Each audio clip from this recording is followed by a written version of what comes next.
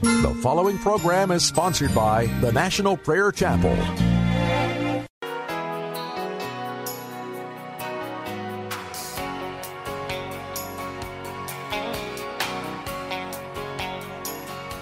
Forgive, O Lord, and heal our land, and give us eyes to seek your face and hearts to understand that you alone make all things new, and the blessings of the land we love are really gifts from you. My people will humbly pray and seek my face and turn away from all their wicked ways. Then I will hear them and move my hand, and freely then will I forgive, and I will heal their land.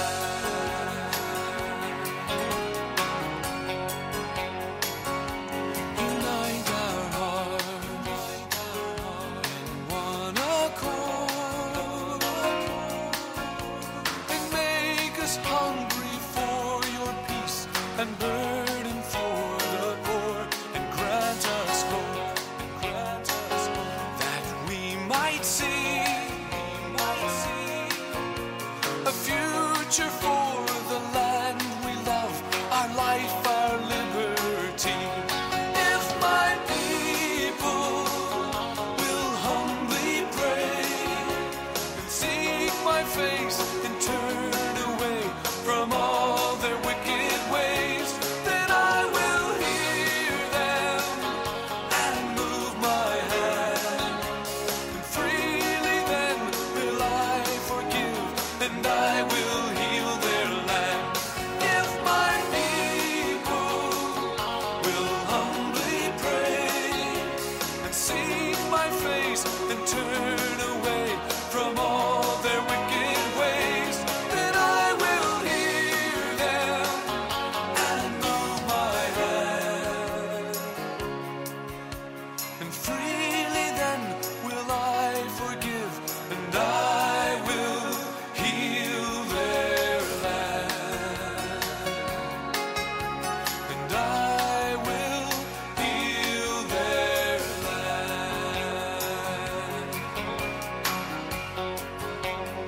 heal their land, heal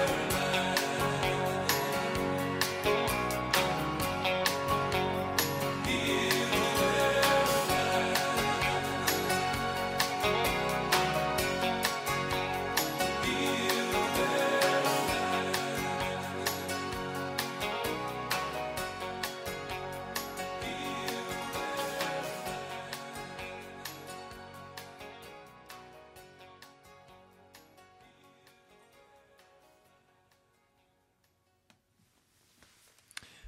Welcome to Pilgrim's Progress. I'm Pastor Ray from the National Prayer Chapel. I listened with great interest to Jonathan Cahn's message on the return. I listened to his prayer. His words were majestic and soaring. If you haven't heard his message, you need to go listen to it on the internet or wherever you can find it. It's well worth listening to. It was inspiring. It was motivating. It was excellent. I want to come today to the question of this return, of this revival. And one of the questions that we have to answer, if we're going to be revived, what is our condition currently as a church in America? And on the 24th of September, Dana Coverstone, the Assemblies of God pastor who has been sharing visions and dreams from the Lord, released another dream or vision. I want to share that with you today, and then I want to talk about it with you. So this is about a 6-minute piece. Listen carefully as we share this message from Dana Coverstone. Hey everybody, Pastor Dana Coverstone, Brooksville, Kentucky, Living Room Ministries of Son of God Church. And I want to share a dream that I had. I've had one of three. I've had three, ones which I cannot share at the time, one which I need to wait to get a little bit more insight on. But this one was a vision that I had September 14th. I've waited just a little bit to share it. I did share it Sunday night at the September Solemn Assembly in Plano, Texas, at the 40-hour prayer and fasting event. But I wanted to just share this. I had this was not a dream. This was a vision. I was watching I Still Believe with my wife and my son and his girlfriend, and zoomed out. It was almost like the camera zoomed back to me, and I saw something. I saw an elderly and an emaciated woman in a hospital bed. She appeared rather weak. She was malnourished, almost skin and bones, and there was a hospital worker that appeared to be another guy that I saw in a previous dream. It was kind of connected. I'm still not sure how. And almost like an orderly, somebody who was working at the hospital to help with things. And he was standing near her bed. He put down the side rails and he lifted her out of the bed and he clutched her tightly to his chest in a very loving embrace. It was almost like a son holding his mother, who was about to pass away. She, once again, she was elderly. She was emaciated. Her skin was almost like the broken kind, like you felt if you touched it, it would break. She was just very, very weak, very, very sick. And he kind of picked her up and held her to his chest. Her head was here, and he's holding kind of has his hand out here like this, and just kind of holding his hand had his hand on her face. His eyes misted over, and he gazed very lovingly at the woman, who tried to open her eyes, but she did not even have the strength to do so. Barely able to whisper, almost not breathing at all. But the man held her closer to his chest and moved his lips like he was praying, and then I realized he was blowing over her face. He was holding her ear, there was tears coming down his face, but he just began to blow over her face. And he was holding on to her left hand with his right hand at that time. He squeezed that open hand gently with her left hand. And her skin was chalk white. It was pale all over. It was almost death. There was a deathly pallor to it. I'll say it that way.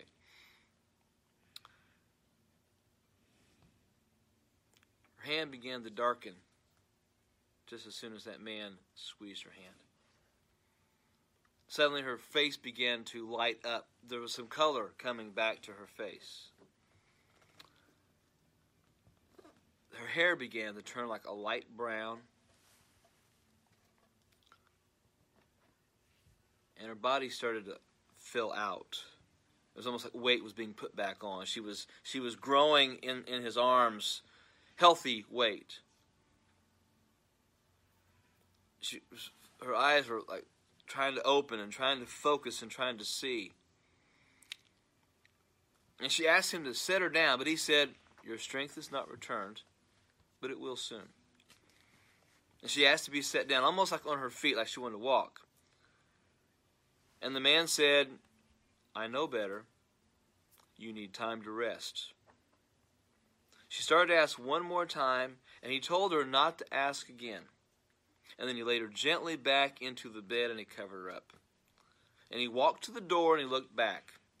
And he said for her not to try to walk too soon, or she would end up limping. He said, "You need to be able to run. So stick to the instructions, or you will be ineffective later on." And then he said, "Stay braced and occupy until I come."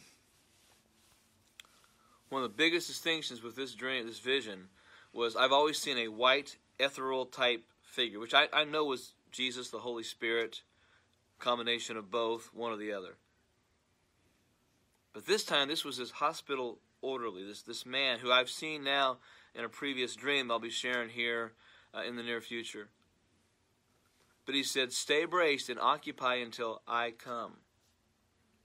Well, now I know exactly who that figure was. It was Jesus, because he's the only one that's going to be returning in that sense. Yes. But I saw something that was almost near to death. Could it be the church? It could be. But I think I was watching the bride of Christ with hope breathed all over her. I think I saw a battle-weary, battle-worn bride that was being told to get ready. All I know is I saw her come back to life. I saw her come back to hope. And I saw life spilled out all over her because of the breath of the one that was holding her. But he told her to get as good as she could, as well as she could, because she needed to be able to run. So stick to the instructions. So folks, stay in the Word.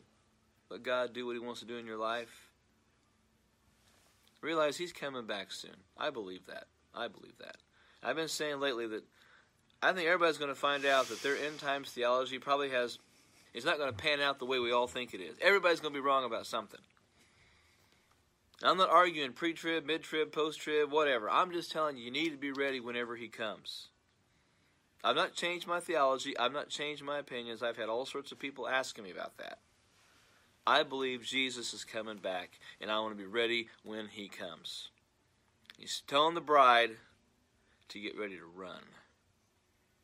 Get ready to run, get ready to run, get ready to run. So take this, pray about it as you will, as you want. That's what I saw in this vision, and I'm sharing it today. I hope it'll be a blessing. And more than that, I hope it'll give you some insight into what God is doing in the church and saying to the body of Christ. That was released on the 24th of September. It's a very vivid picture of the condition of the church in America. I don't think the church in America is battle-worn. I think the church in America is sin-sick. We have taken in the poison of the world and the flesh and the devil to such a degree that the church is almost dead.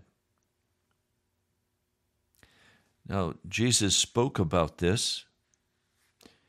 The risen Lord spoke about this. It's found in Revelation, the 3rd chapter. Let me turn quickly, and I'm just going to read a portion of this. You have all heard it before. Revelation, the 3rd chapter, the church at Laodicea. I know your works, that you are neither cold nor hot. I would that you were cold or hot. So because you are lukewarm and neither hot nor cold, I'm about to spit you out of my mouth. Because you say I'm rich and have become wealthy and have need of nothing, but you do not know that you are wretched, miserable, and poor and blind and naked. In other words, Jesus is describing the church very much as this dream of, or this vision of Pastor Coverstone, right on the edge of collapse, and doesn't even know it. Unconscious. Now, I want you to hold that thought. I want to deal much more with that today. I am counseling you to buy from me gold having been refined by fire, that you may be rich, and white garments that you may clothe yourself, and the shame of your nakedness may not be revealed, and that you may rub eye salve on your eyes that you may see. And all those whom I may love, I convict and instruct. So you must be zealous and you must repent. Listen, I have stood at the door, and I am knocking. If anyone may hear my voice and may open the door, I will also come into him and will dine with him, and he with me. The one overcoming I will give to him to sit with me on my throne, as I also overcame and sat down with my Father on his throne. The one having an ear must hear what the Spirit is saying to the churches. Now, I want to share with you a dream that I had. I had this dream on August 20, 2020. I was in the dream traveling with a small caravan of cars. We were the church. We came to a place where the road was blocked, that we could not leave the city by that route. We were at an utter, total dead end. And so we stopped and we waited. And as we were stopped and waiting, suddenly, with no way forward, with no way to find our way to the temple of God, for that was what we were seeking, everything shifted and changed. And I want to tell you today that everything in the church is at a dead end in America. The church is stopped in America. We're out of our buildings. In some parts of the country, they can come together. But the church has been vomited out of its buildings, and persecution has begun. Now the dream changed, and suddenly there was a new scene before me. Suddenly we were at the temple of God. I began to walk out onto the parking lot, which was totally empty. There was not one car in the parking lot of the temple of God. Instead of parking spaces, there were parking lanes. I walked along the edge of the parking lot, and I suddenly noticed that the lanes all had names. They were named after the chapters of the book of Romans. The first lane I came to was listed as a sign, chapter 1. I continued walking, chapter 2, all the way to chapter 6. When I came to Romans, chapter 6, the Lord directed me to walk toward the temple on the Romans 6 parking lane. As I came almost to the temple, I saw a small opening, maybe 3 feet across, in the pavement of the parking lane. It was protected by a wire grill so no one would fall in. When suddenly I looked up, and there were 2 men coming from the temple of God, and they removed the protective grill. I walked closer, and as I walked closer, it began to expand and grow until it was a beautiful stone stairway leading down into a pool of water, a baptismal pool. The 2 men now led a beautiful young woman covered in gold to the baptismal pool.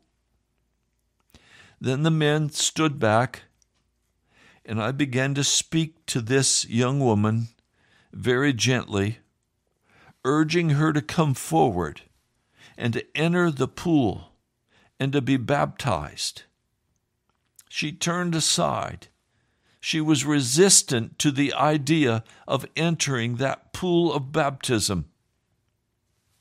And I awakened, and I began to pray.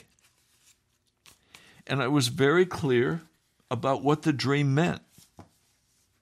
I knew the dream meant that this young woman dressed in gold was the bride of Christ. But the bride of Christ, while having gone through some trials and traumas, and having to come to a place where that bride absolutely confessed Jesus as Lord, as that bride had a heart of love for Jesus, as that bride went through those difficult times, she had begun to trust fully in Jesus. But now it was necessary for her to enter that pool of water, to be baptized. She was resistant to do that. Romans, the 6th chapter, verse 3, "Are you ignorant that as many as were baptized into Christ Jesus were baptized into his death? Really, we were buried together with him by the means of the baptism into death, just as Christ was raised out from among the dead men by the glory of the Father, so also we may walk around in newness of life." And that word newness is as something that has never before existed, a total transformation. Now, the passage I read for you at the beginning of the broadcast out of Revelation, the 3rd chapter, talks about the bride the church needing to be dressed in gold. The next step is the church must then enter the baptismal tank. That is, the church must be crucified with Christ and put on the white garments of righteousness.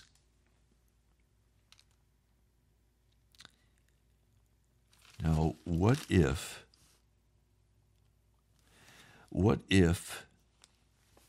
you have been taught a standard that is false?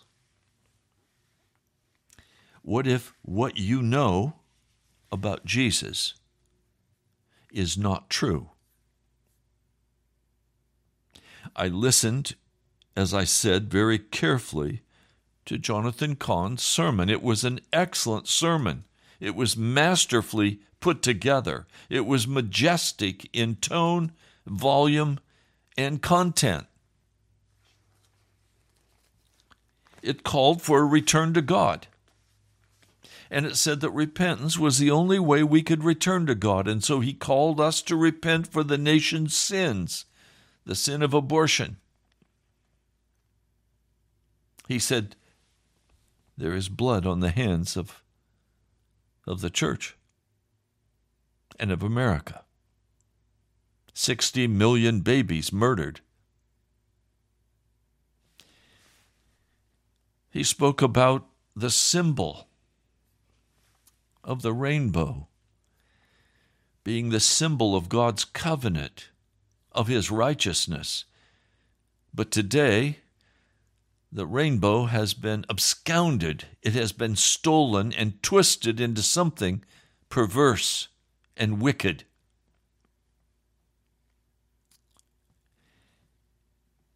He called us to repent, and people did.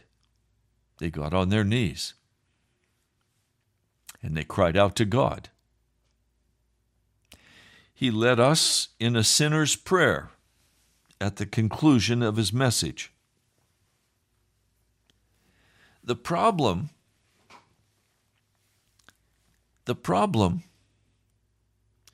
is that American churches have taught doctrine and theology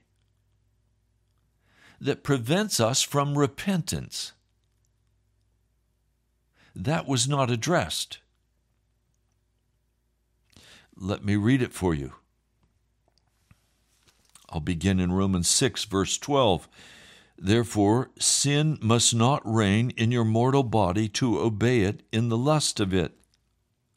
You must not yield your members as instruments of unrighteousness to the sin, but once and for all yield yourselves to God as living out from among spiritually dead men, and yield your members as instruments of righteousness for God.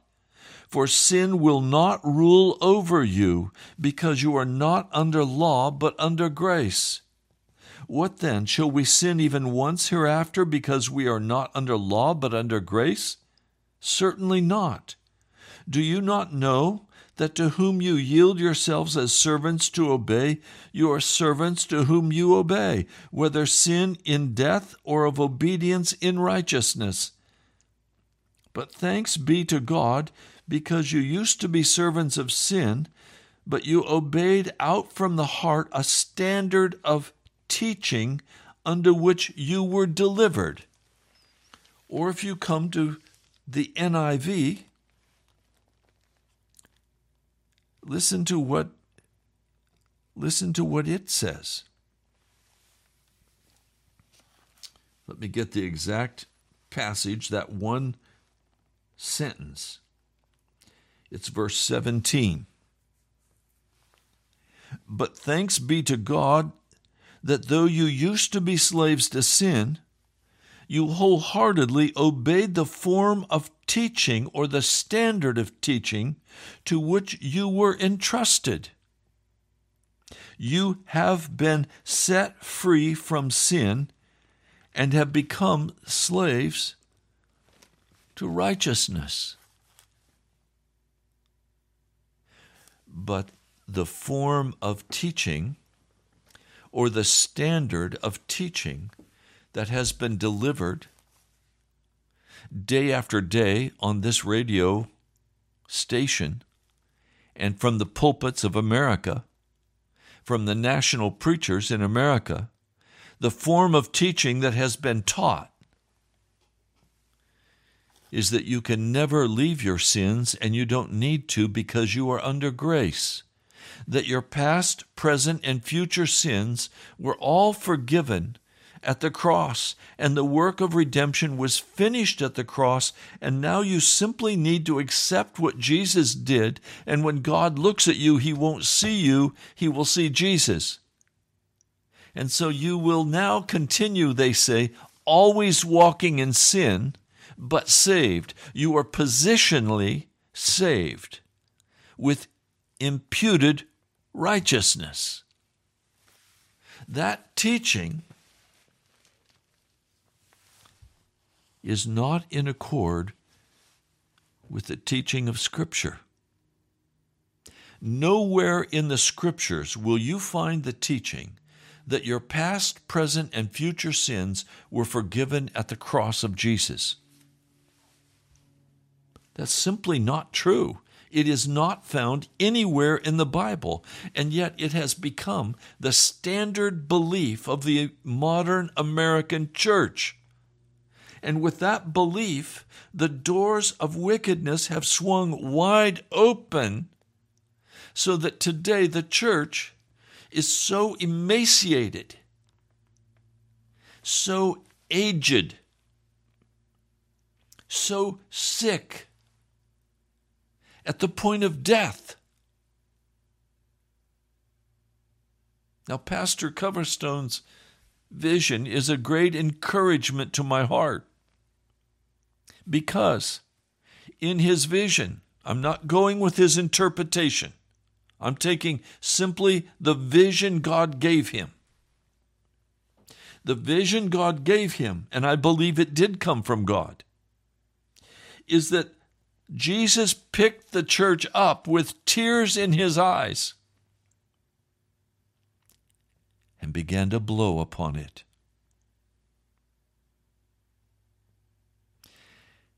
And as the breath of God began to blow over the church, the bride began recovering. Now let me be very clear with you. If you believe that all of your sins, past, present, and future, were forgiven at the cross, and if you believe that there is no way you can lose your salvation, you have been taught a doctrine that will totally block you and vaccinate you against the breath of God and the coming of the Holy Spirit. The only way revival can happen is via repentance, but it must be a personal conviction and understanding that my sin will cause me to die for eternity, that there is going to be no imputed righteousness to cover over my sin, that grace does not cover sin, grace exposes sin. Grace is God's incredible love and favor for us that causes Jesus to weep over the church. But he wants a bride without spot or wrinkle. Revelation, let me turn to this quickly. Revelation tells us very specifically what the bride is saying. Revelation 19, I'll begin with verse 5. A voice came from the throne saying, "Praise our God, all you his servants, you who fear him, both great and small." Then I heard what sounded like a great multitude, like the roar of rushing waters and like loud peals of thunder, shouting, "Hallelujah! For our Lord God Almighty reigns. Let us rejoice and be glad and give him glory. For the wedding of the Lamb has come, and his bride has made herself ready. Fine linen, bright and clean, was given her to wear. Fine linen stands for the righteous acts of the saints. Did you catch that? The wedding supper of the Lamb has come, and his bride has made herself ready. How does the bride make herself ready? Revelation 3 tells us. The bride, going through some trials and difficulties, has come to trust in Jesus, to confess Jesus as Lord and as Savior. But that's not enough. There must also be a crucifixion. The fine linen that the bride of Christ wears was given to her to wear. The righteous acts of the saints are not works of the law. They are works of faith. Jesus does not impute his righteousness. He imparts his real righteousness to us. The Holy Spirit regenerates us, washes us, cleanses us, makes us whole. But you see, if you believe that all of your past, present, and future sins were forgiven at the cross of Jesus, in spite of the fact that there is no biblical teaching that took place. If you have believed that modern teaching, and by the way, if you go back to a Reformed preacher by the name of Jonathan Edwards, you will not find that he will teach that Jesus finished the work of the cross. You will find Jonathan Edwards, George Whitefield, and other great Reformed preachers of the past taught that if you continued to walk in your sin, you were not saved. But the modern church has changed that and said, oh no, you're saved. You can't lose your salvation because you were forgiven past, present, and future sins.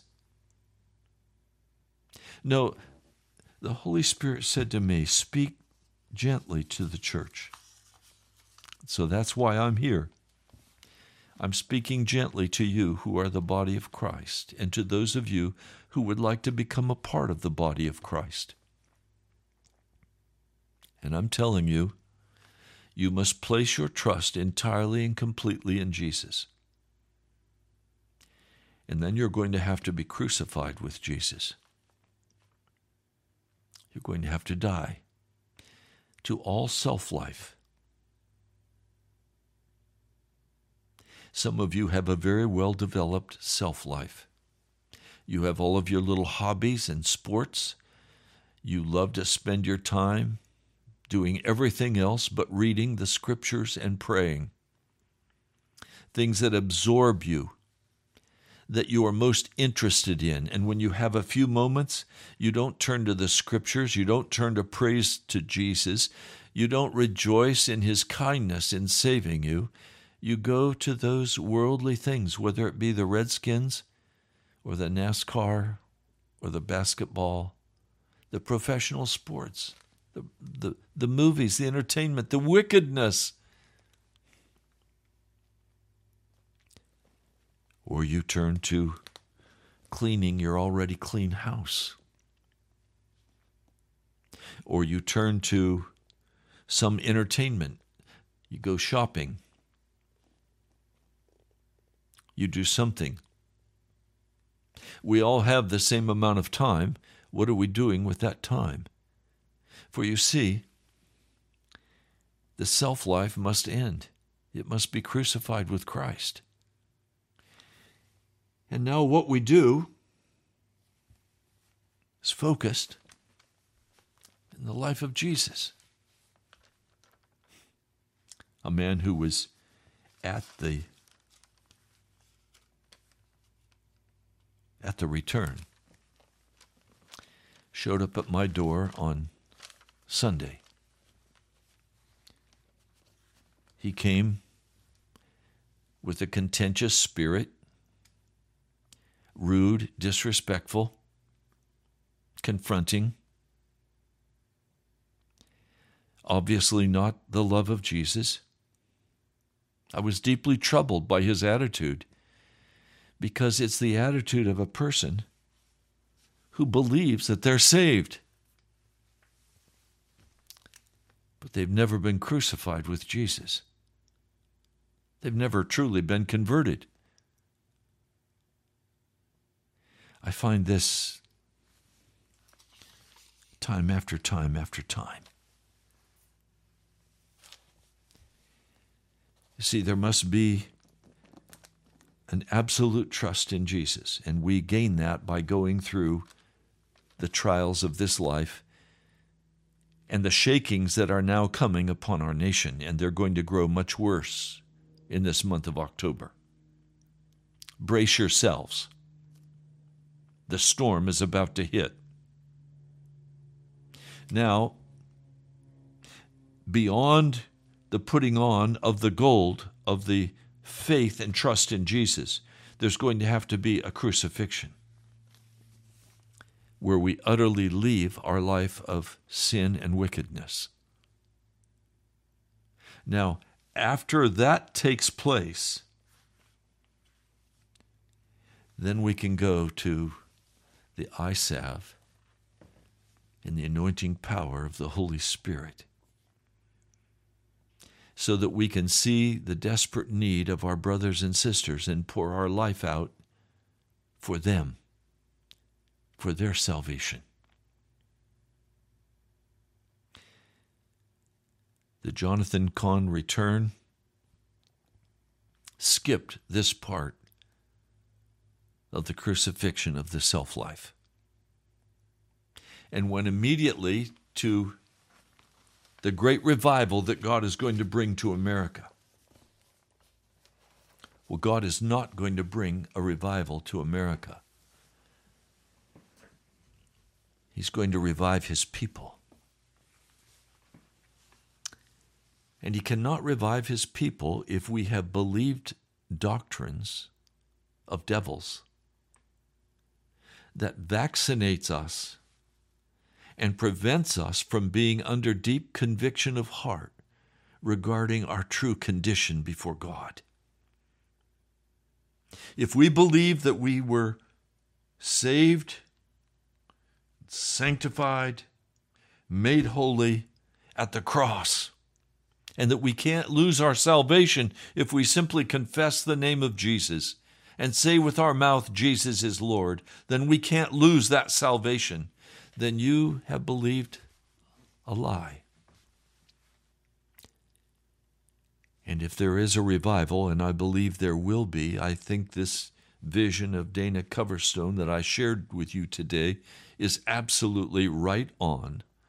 The breath of God is going to blow on the American church. In fact, I believe it has already begun. And I'm crying out to God day by day. The first thing when I wake in the morning, I say, oh God, breathe on me the breath of life. Breathe on me, breath of life. Breathe, Jesus, upon me. I'm the one standing in need. We're going to have to humble our hearts before God, and we're going to have to leave the false teaching of the modern American church. Now, I don't care if you return to the Reformed doctrine of Jonathan Edwards or George Whitefield, or if you go to the holiness doctrine of the John Wesley Methodist or other holiness movements. I don't argue with either. But what I argue is that you cannot be vaccinated against the convicting power of the Holy Spirit and expect to enter into salvation. And the sins that we so quickly cover are the church's lust for entertainment, and the pastors have provided much entertainment with music and dance, concerts and plays, multimedia, always encouraging and saying, you're saved, you're on your way to heaven, everything is going to work out. Let's pray for revival in our land. No, it's not going to work that way. Some have asked me, Pastor, why didn't you go down to the mall on Saturday? My answer is simply because I could not bear to be disappointed one more time. I've been to so many. And always they end up the same. Let's say a little sinner's prayer and let's love Jesus and let's return to him. He loves you. What they're missing is the desperate cry of Jesus as he blows upon his church to personally repent of our sin, to personally be crucified with Christ, to personally cut off our self-life, to personally cut off the television. Move it out of your house. It's an instrument of utter wickedness and darkness. To limit your time on the internet, to limit your time on your cell phone,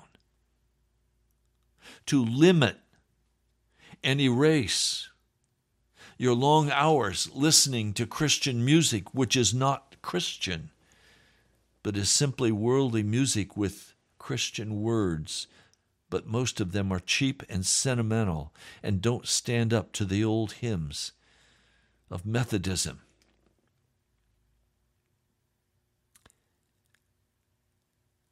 There's going to have to be a change in the standard of teaching that is delivered to your heart. And you must begin to search honestly the Scriptures. Begin in Romans and read it and read it and read it until you begin to let it sink and soak into your heart.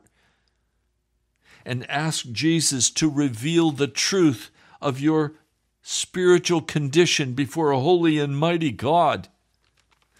Don't believe what I say. Don't believe what others say. Search the Scriptures for yourself and ask the Lord to uncover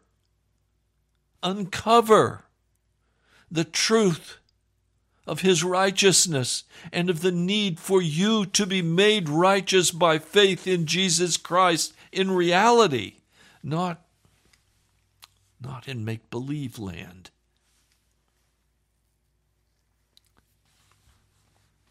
We died to sin. How can we live in it any longer? Or don't you know that all of us who were baptized into Christ Jesus were baptized into His death? We were therefore buried with Him through baptism into death, in order that just as Christ was raised from the dead through the glory of the Father, we too may live a new life. I want that new life for you, and I'm calling you now to enter into that baptism of crucifixion with Jesus. I'm asking you to count yourselves as dead to sin, but alive to God in Christ Jesus. I'm asking you to stop letting sin reign in your mortal body.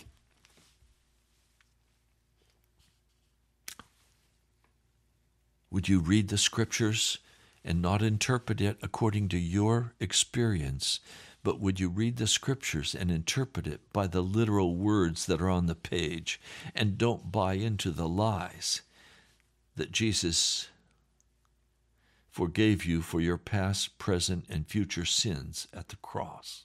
He did not. He simply made full and complete provision for you and for me if we will access that provision and be made righteous by the shed blood of Jesus Christ in reality, and turn from our wicked ways. Turn from our self-indulgence. Turn from our anger and our bitterness. Turn from our sexual immorality. Turn to Jesus.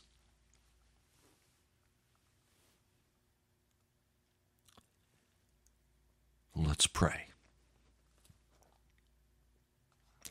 Lord, I've shared today the word you've given me.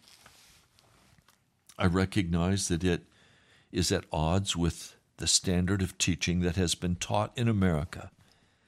But Lord, I also see that that false standard has brought in every unclean and filthy spirit to the American church until that church is almost dead. It is dying. And I'm so grateful that you have promised that you will come and blow upon us and revive us once again. Lord Jesus, please hold us in your arms and revive your bride. Rescue us, Jesus, from the wickedness of false teaching. Return our hearts to your heart, Jesus, washing us and making us clean. 5 minutes. Oh Lord, we're not going to be able to make it through this if you don't carry us, if you don't blow upon us.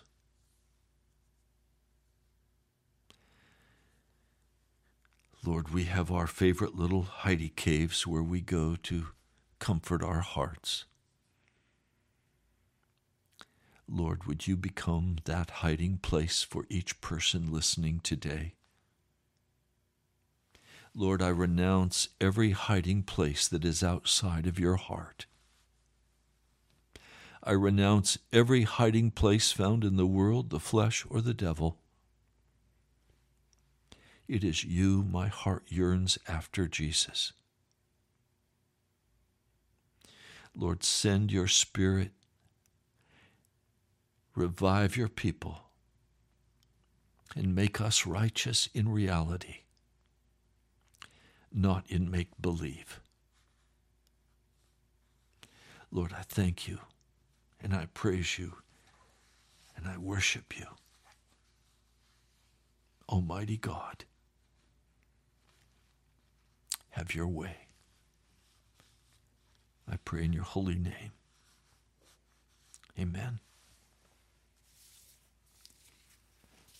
You've been listening to Pilgrim's Progress.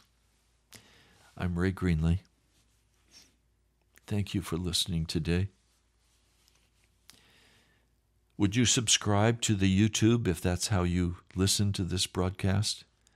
The more subscribers we have, the further Google will spread the research for people to find this broadcast.